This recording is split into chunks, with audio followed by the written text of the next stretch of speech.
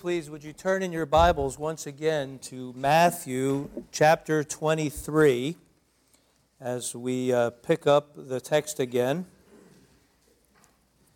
And just a reminder to the folks upstairs, if one of the little ones decides they want to practice the talking, there is that little side nursing room there. They can practice in there, okay?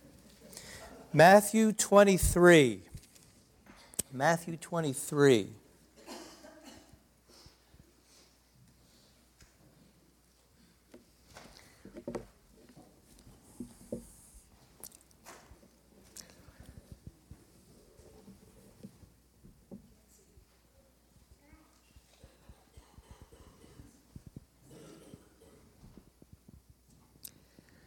George Santayana, who was born in Spain and raised in the United States, is one of the most quoted philosophers of the 20th century. In 1905, he published a multi-volume work entitled The Life of Reason. And in that work appeared his most well-known and most quoted saying. Here it is. Those who cannot remember the past are condemned to repeat it. Now, you may recognize that saying or something very similar to it because it's quoted often and also paraphrased, so you may have heard it slightly different, but here it is again. Those who cannot remember the past are condemned to repeat it. Imagine a panel discussion on TV that features expert guests. I'm talking about a TV news show where they have supposed experts. And these guests are discussing what they say appears to be an emerging crisis. And the experts will point out that the events that are unfolding now are reminiscent of some past event. And what they will say is this: those who cannot remember the past are condemned to repeat it. Now, the reason that quote is so often invoked is because it seems so obviously true. We have seen so many tragic world events repeated over and over again. But as profound as this quote sounds, is it true? Is it true that those who fail to remember the past are condemned to repeat it? For the most part, I think we would say yes. But I suggest it requires some important clarification. The reason I say that is because merely remembering the past is not enough to prevent its repetition. Here's an illustration. Let's imagine a man who is driving his car very fast down a narrow country road, when suddenly that road takes a sharp curve. But because he's driving too fast, he skids off the road and hits a tree. He is okay, but his car is destroyed. Now imagine the same man on the same road in a replacement car, but again, he is driving much too fast. If he merely remembers that curve and the accident, will that remembrance be sufficient to keep him from skidding off the road again? The answer is no. Merely remembering the past is not enough. In addition to remembering the past, one must learn from the past. Am I right? You've got to learn from the past. And having learned the error of our ways, then implement a change in behavior. Isn't that the definition of repentance? Yeah. And so it would seem, it would be more accurate to say, those who do not repent are condemned to repeat the past. Which begs the question, why do we, as a human race, or even we as individuals, why do we not change our ways and repeat the same mistakes seemingly over and over again? Well, here's the answer. It's a problem that exists in every human heart. And you know what that problem is. Sin. It is sin. And because of our sin nature, our stubborn sin nature, we don't want to repent from our wicked ways. Now that, of course, has been the subject and the underlying theme in the section that we are completing today. In this section, Jesus has been pronouncing to the religious leaders woe upon woe. In other words, he's been pronouncing his divine judgment on them. And why? They have refused to repent and believe. They have rejected their king. They have rejected their Messiah. And even worse, they've insisted that the other people, the public of Israel, reject him also. And what makes Israel's rejection of Jesus so tragically ironic is that Israel has demonstrated how true it is that mankind, because of its sin nature, is condemned. It is doomed to repeat the past over and over again. The focus of this passage has been Israel's long history. Listen, long history of Israel of killing the prophets over and over again. And now Israel will not only kill its greatest prophet, but God himself come in the flesh. Let's review our text from last week, and then we'll pick up where we left off for the second part of our study. Let's go, please, to Matthew 23, verse 29. Matthew 23, verse 29. Woe to you, scribes and Pharisees, hypocrites, because you build the tombs of the prophets and adorn the monuments of the righteous, and say, if we had lived in the days of our fathers, we would not have been partakers with them in the blood of the prophets. These verses demonstrate that Israel's leaders did remember the past. They remembered the past. They knew history very well. They know that their ancestors killed the prophets, and that's why they were building tombs and building monuments to these past prophets. Why? To honor them. Oh, they knew the past. They remembered the past. And let's recall why God sent these prophets. Over the centuries, God sent his prophets carrying a similar message. It was a message of repentance. For example, we heard the prophecy from Isaiah who said, if my people will humble themselves and pray and turn from their wicked ways, I will hear from heaven, forgive their sin, and heal their land. But the response that usually came from Israel was not to repent, but to kill the messenger. Now, to be fair, there were occasions when the people did repent. During times of great national crisis, such as when Israel was conquered by a foreign land and the people of Israel were taken away into captivity, the people did repent and they turned to God. But history shows that it was not a true repentance because their commitment was short-lived. As soon as the people were comfortable again, they returned to their wicked ways, which caused God to send yet another prophet to call the people to repentance. And what did the people do? They killed the messenger. And so the leaders and people of Israel, remembering the wickedness of their forefathers, built monuments to honor them. And as they did, they made a conceited and delusional claim. Here's what they said.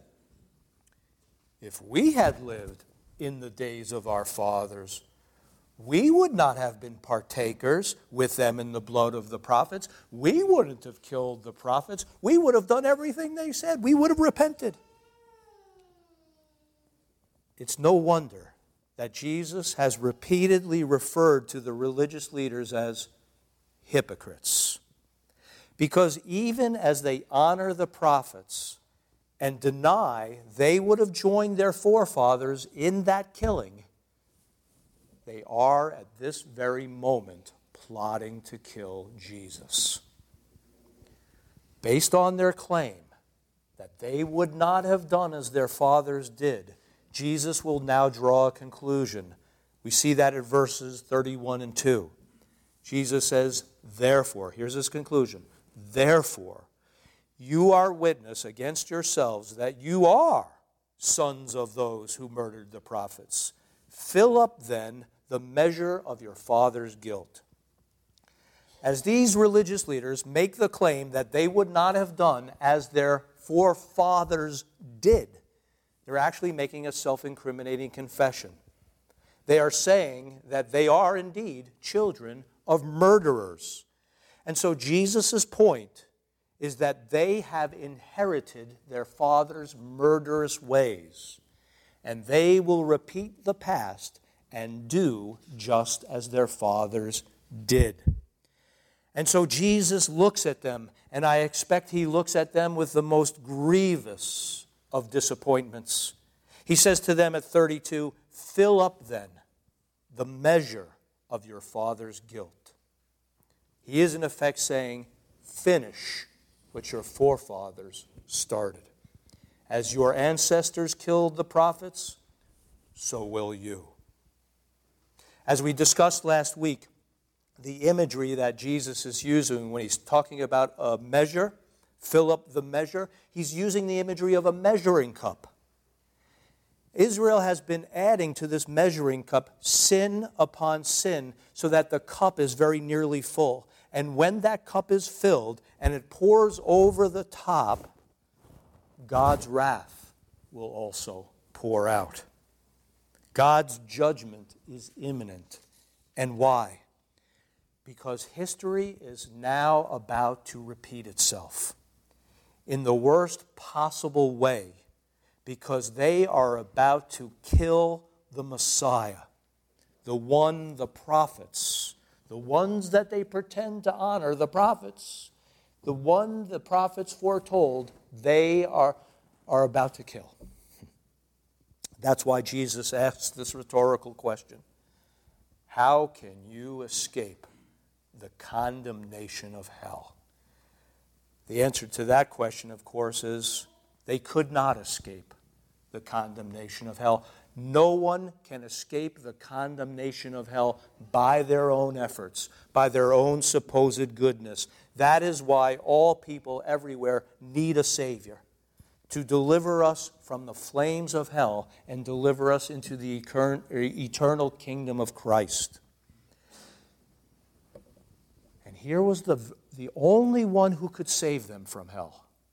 And what were they about to do? Kill the messenger. Which makes the next 3 verses, the ones we're going to study today, all the more surprising. Surprising because Jesus will go on to explain that he will provide yet another opportunity for Israel to be saved. He will give Israel one last chance to be saved from the fires of hell. Let's go, please, to verse 34 as we pick up where we left off and we consider part 2 of this passage. Verse 34. Therefore, do you see the conclusion word again there? Therefore, indeed, I send you prophets, wise men, and scribes. Some of them you will kill and crucify, and some of them you will scourge in your synagogues and persecute from city to city. that on you may come all the righteous blood shed on the earth, from the blood of righteous Abel to the blood of Zechariah, son of Berechiah, whom you murdered between the temple and the altar. Assuredly, I say to you, all these things will come upon this generation. In just a few days, the religious leaders of Israel will deliver Jesus to the Romans to be crucified. And the people will shout out their agreement as they cry out to Pontius Pilate, "Crucify him." And we might think, that's it. End of story for Israel. They've crucified their Messiah. That's it. But there will be a final opportunity for Israel to escape the flames. Because after he is crucified, Jesus has made arrangements for his life-saving gospel to go forth. Jesus says, "I am sending you prophets, wise men, and scribes," that is, teachers. These three titles are actually Jewish terms that were used in the first century. But Jesus reappropriates these terms and gives them Christian meaning. Jesus is referring now to Christian prophets, Christian wise men, and Christian teachers. The meaning of these three terms is debated among scholars, but I will give you what I think are the most likely meaning of these three terms. The first term, prophets, refers to Christ's chosen apostles, such as Peter, John, and Paul. They were selected by Christ to serve as his messengers. Commissioned by Christ, they passed on to us his divine teaching. I suggest that the remaining two terms refer to Christ's followers, who after the days of the apostles would continue to proclaim the good news. And these followers of Christ who carry the good news into the world continue to do so today. These two terms, wise men and teachers, are closely related. These two terms refer to those who continue the work of Christ. And what is that work? Jesus told us what it is when he said, "Go and make disciples of all nations, teaching them to obey all the things I have taught you." In regard to this second term, wise men, that's not a term we typically use in the church because, as I said, it originally has its origin in Judaism. But I think we will recognize what it's referring to. It's, again, people who are called to teach the truth of Jesus Christ. But why wise men? Well, what we need to understand is this is referring to those who are wise not in their own eyes, but look to the wisdom of God.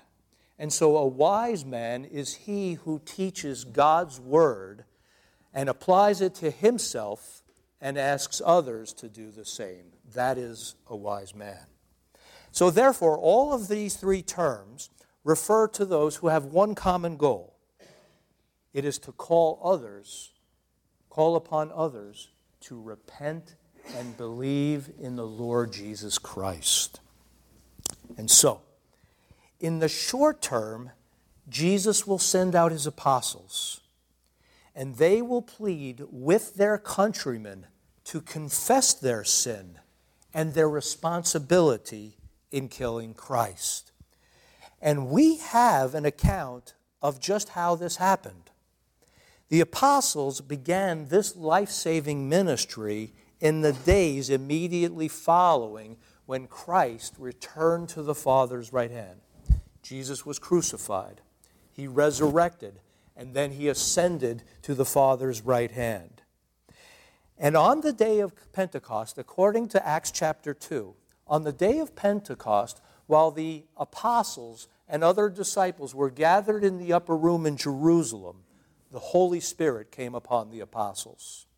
Peter then went into the streets to preach to the people of Jerusalem. And what he did is that he showed how Jesus fulfilled the Old Testament prophets.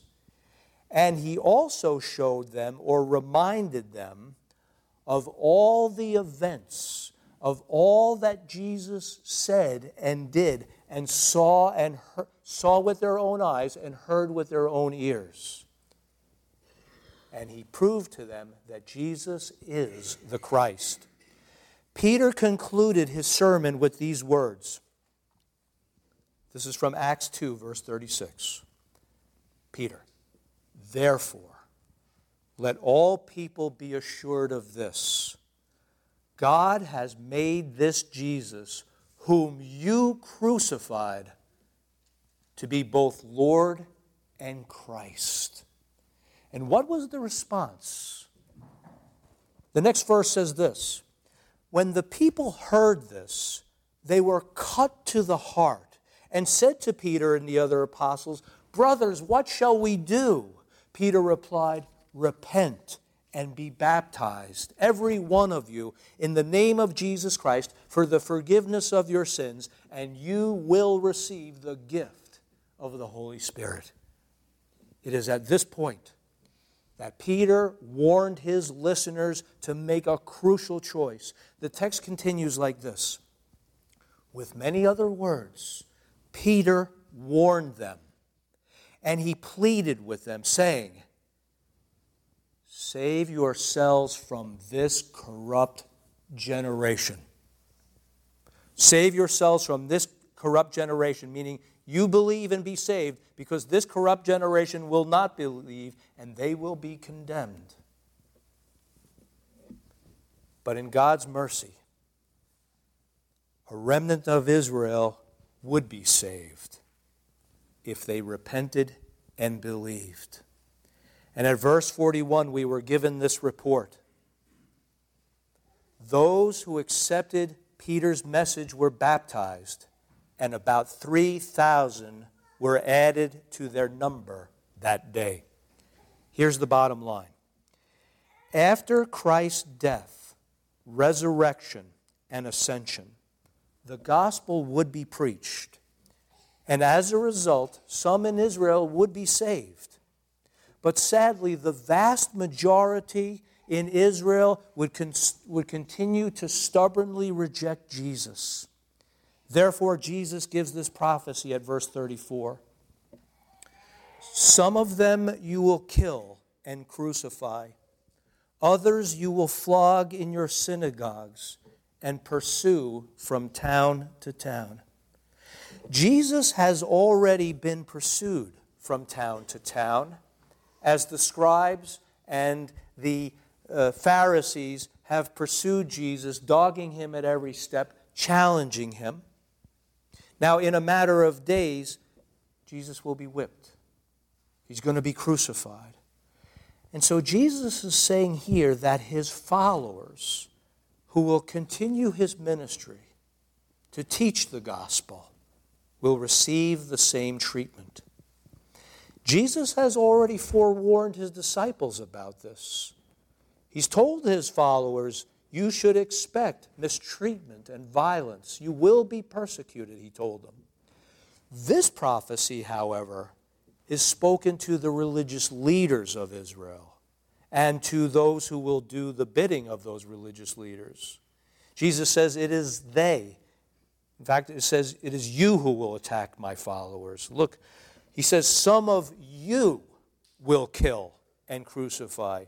Others you will flog in your synagogues and pursue from town to town. In this verse, it appears that Jesus means to distinguish between the Jewish and the Roman methods of execution. That would explain why Jesus says you will kill and crucify. Kill, referring to the Jewish treatment, and crucify, referring to the Roman treatment of Christians. Although capital punishment was supposed to be delivered only by the Roman authorities, There were occasions when the Jews killed their enemies without Roman approval. For example, the first Christian killed for his faith was Stephen. He was killed by a Jewish mob who hurled stones at him until he was dead. However, Rome's preferred method for killing Christians was crucifixion, and this was the method used for killing people such as Peter. Here, then, is where we stand at this point in the text. Even after the religious leaders kill the Messiah, with the support of the people, he will give them a final opportunity to repent. This call for repentance will come from his disciples. While a few will repent, the vast majority in Israel will not only refuse to repent, they will kill Jesus' messengers. This causes Jesus to reveal the penalty for this extraordinary evil.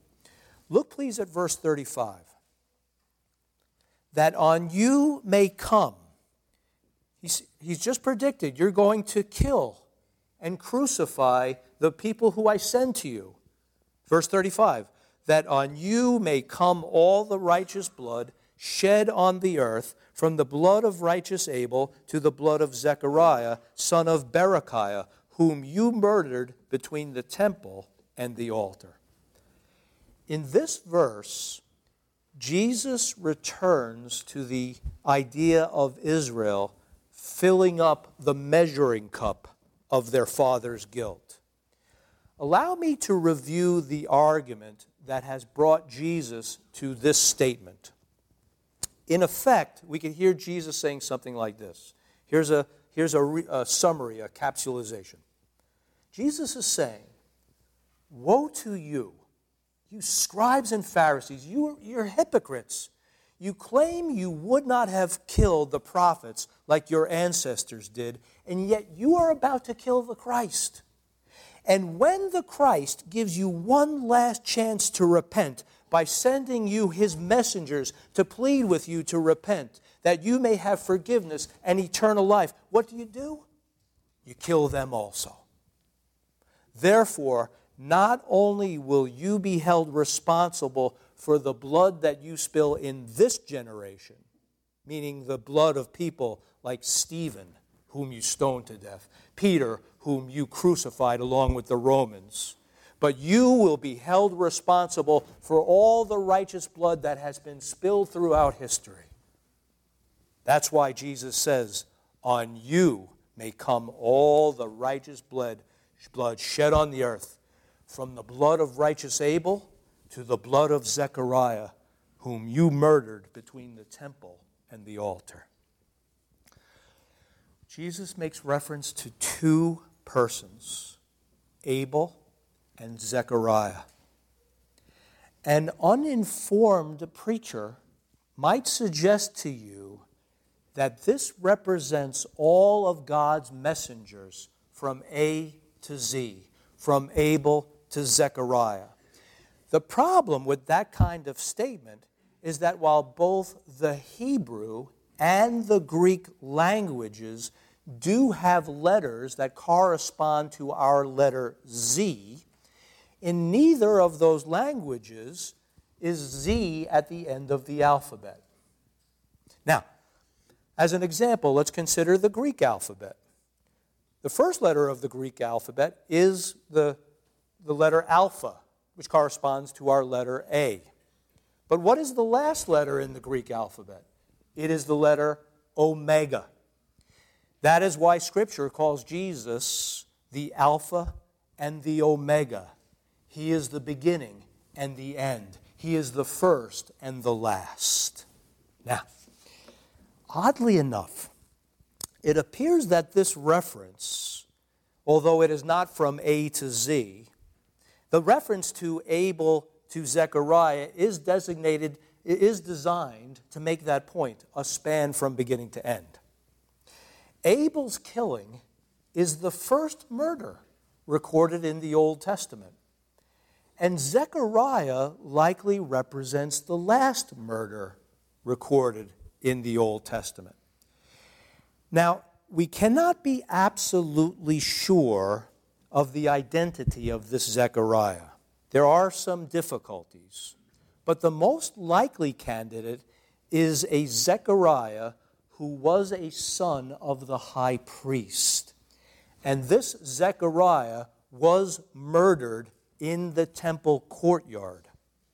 Although this view has some difficulties, the argument for this Zechariah is that the reference to his murder occurs in the Old Testament book we know as 2 Chronicles. The reason that is important is because in the Hebrew Bible, right, the Hebrew Bible only has the Old Testament. In the Hebrew Bible, which is referred to as the Tanakh, their books are arranged in the Hebrew Bible, the Tanakh. Their books are arranged such that the last book in their Bible is the book of Chronicles. And so, these two murders would represent the biblical sweep of history from beginning to end as recorded in the Hebrew Scriptures.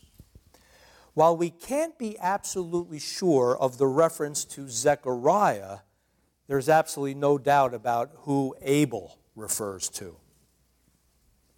And so we will presume that the reason Abel is referenced can also be applied to Zechariah and everyone in between. Abel was the first martyr, meaning he was the first one killed for his faith. As we well know, he was killed by Cain, his own brother. Jesus was killed by his brothers. Abel was killed by his own brother Cain in an act of premeditated murder. When Cain and Abel brought their sacrifices to God, Abel's sacrifice was accepted. Cain's, however, was not. Cain was a farmer, and so he brought the produce of his fields to sacrifice. Abel was a shepherd, and so he brought the young of his flocks to be sacrificed. While it may appear that the reason God favored one sacrifice over another is because they brought different kinds of offerings, but that was not the problem. The problem was not a matter of what they brought, but how they brought it. You see, the issue was a matter of the heart. It is always a matter of the heart. When righteous Abel brought his sacrifice, he put God first. When Cain brought his sacrifice, who did Cain put first? Cain. It's always a matter of the heart. And so Abel was, in effect, the first of God's many messengers. Abel demonstrated to Cain the importance of seeking first the kingdom of God and his righteousness. Cain was angry when his sacrifice was not accepted. And God gave Cain an opportunity to repent. God actually came to Cain and he spoke to Cain. He warned him. He said, "Sin is crouching at your door and it desires to have you." And what did Cain do? Did he repent and follow his brother's example of putting God first? No. He killed the messenger. He killed Abel. And so it was. From the very beginning, from the days of Cain and Abel to the days of Zechariah to the coming of Christ, the vast majority of Israel, not all of Israel, there was a small remnant, but the vast majority of Israel not only rejected the way of righteousness, but killed those who would show them the way. And so Jesus says to the religious leaders and to all who would follow them, on you will come all the righteous blood that has been shed on the earth. I think we will agree that is a frightening verdict. To have all the shed blood of history laid on your shoulders. They will be held responsible not only for the murders they commit as a nation, but for the murders that were committed by their ancestors as a nation. But wait, as we heard earlier, when we heard a small part of Peter's sermon on the day of Pentecost, not every person in Israel rejected Christ. Thousands did believe, and they were saved. But as a nation, meaning on a broad scale, it is a story of stubborn rejection and violence. And so as Jesus sends to Israel prophets, wise men, and teachers, there are two results. Some will be saved, but that would represent just a sliver, just a mere fraction of Israel. But for the vast majority of Israel who lived during this generation and were given one last measure of grace, one final call of repentance, this rejection would bring upon them even greater guilt. As Christians, what I am about to say is going to be difficult for us to hear. And it is that the gospel of Jesus Christ brings two very different results. We know that the gospel of Jesus Christ is a message of good news. It is great news, in fact, because whosoever should believe in him will not perish but have everlasting life. Don't you agree? That's great news. That is good news. But this is what's so difficult for us as Christians to hear. For those who reject the gospel, every time they hear that good news and they continue to reject it, it has the terrible effect of heaping further and further guilt upon them. Listen to what the Apostle Paul writes in Romans chapter 2, verse 5. And this is a warning to every person of every generation who will continually reject Christ even after hearing about him over and over again. Romans 2:5. Because of your stubbornness and your unrepentant heart, you are storing up wrath against yourself for the day of God's wrath, when his righteous judgment will be revealed. Jesus has a final word, and it is an unmistakable word of judgment. Verse 36. Jesus says, assuredly I say to you, all these things will come upon this generation. Up to this point, Jesus has been targeting the scribes and Pharisees. He's been talking to the religious leaders of Israel. But now, in one sentence, he's made a frightening expansion because he's broadening his statement to include this generation. Jesus is now prophetically warning that judgment is coming upon all of Israel who lived in the generation contemporaneous with Christ. Here's why. They stubbornly persist in following their blind guides rather than following Christ. When Jesus refers to this generation, he means those who were there, who were present to see him, to hear him personally. This generation had available to them an unparalleled opportunity that far exceeded any previous generation of Israel. They had for them the law and the prophets. God's holy scripture, they had that. And the law and the scripture pointed to the coming of Christ. This generation, they were present to personally hear the teaching of Christ with their own ears. You remember, by their own admission, the crowds declared with amazement, this one teaches with authority and not like the scribes. They were witness to countless miracles, which of course they saw with their own eyes. And among the many and wide-ranging miracles that they saw, they also saw Jesus heal the blind.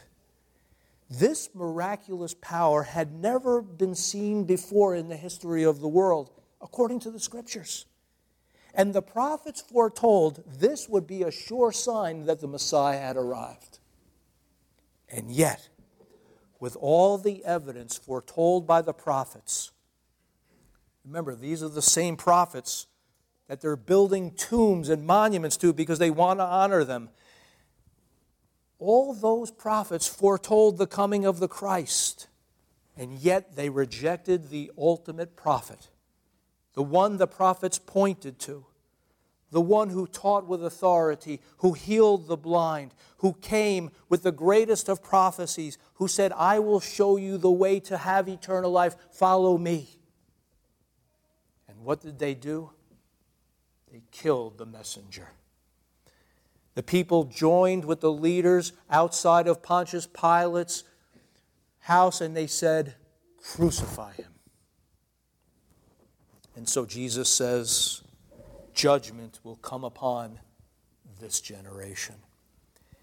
In the next passage, which God willing we will examine next week, Jesus will begin to reveal the judgment that is coming. This generation, meaning the generation that lived in Jesus' day, would see the complete and utter destruction of Jerusalem. The Romans would come and burn the city. It would put its inhabitants to the sword.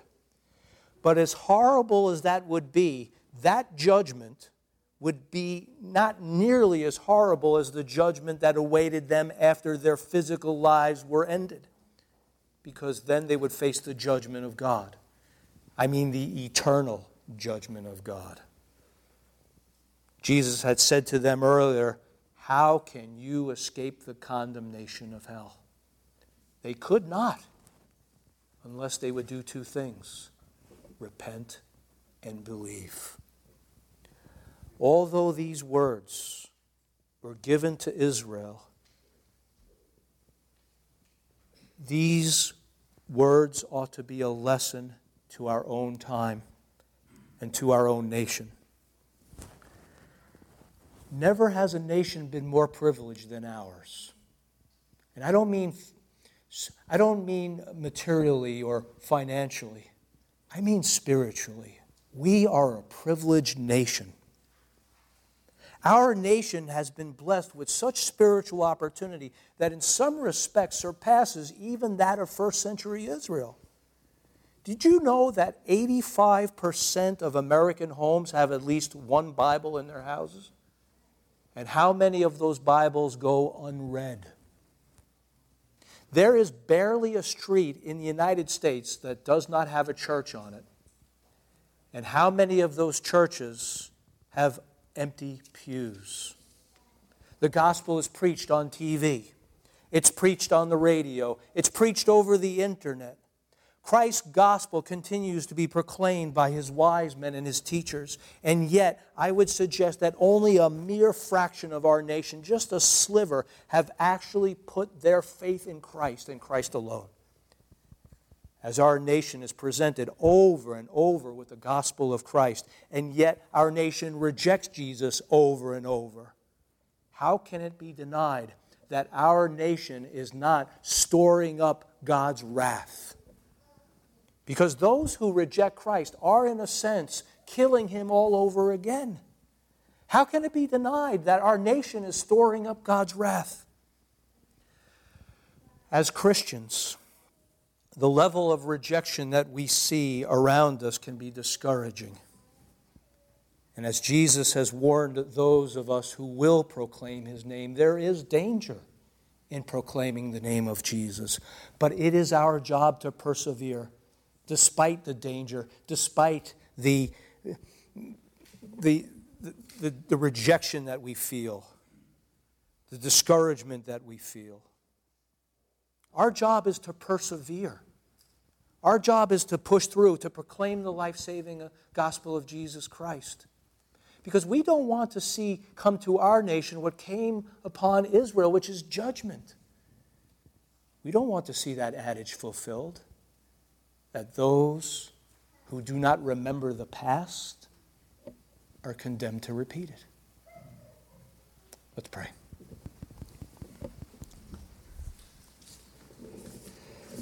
Lord, please help prevent us from wagging our heads and thinking, oh, those terrible people out there. We're so good in here. Lord, our mission is to proclaim the life-saving gospel of Jesus Christ. Especially in this coming week, it's going to be a week of darkness as people celebrate death. Lord, as we walk around and we see people with tombstones on their lawns, we wonder, how can they think that as a decoration? Oh, a celebration of death when we want to celebrate life. How many times will they reject the gospel? Lord, make us messengers of your grace and of your forgiveness. In Christ's name we pray. Amen.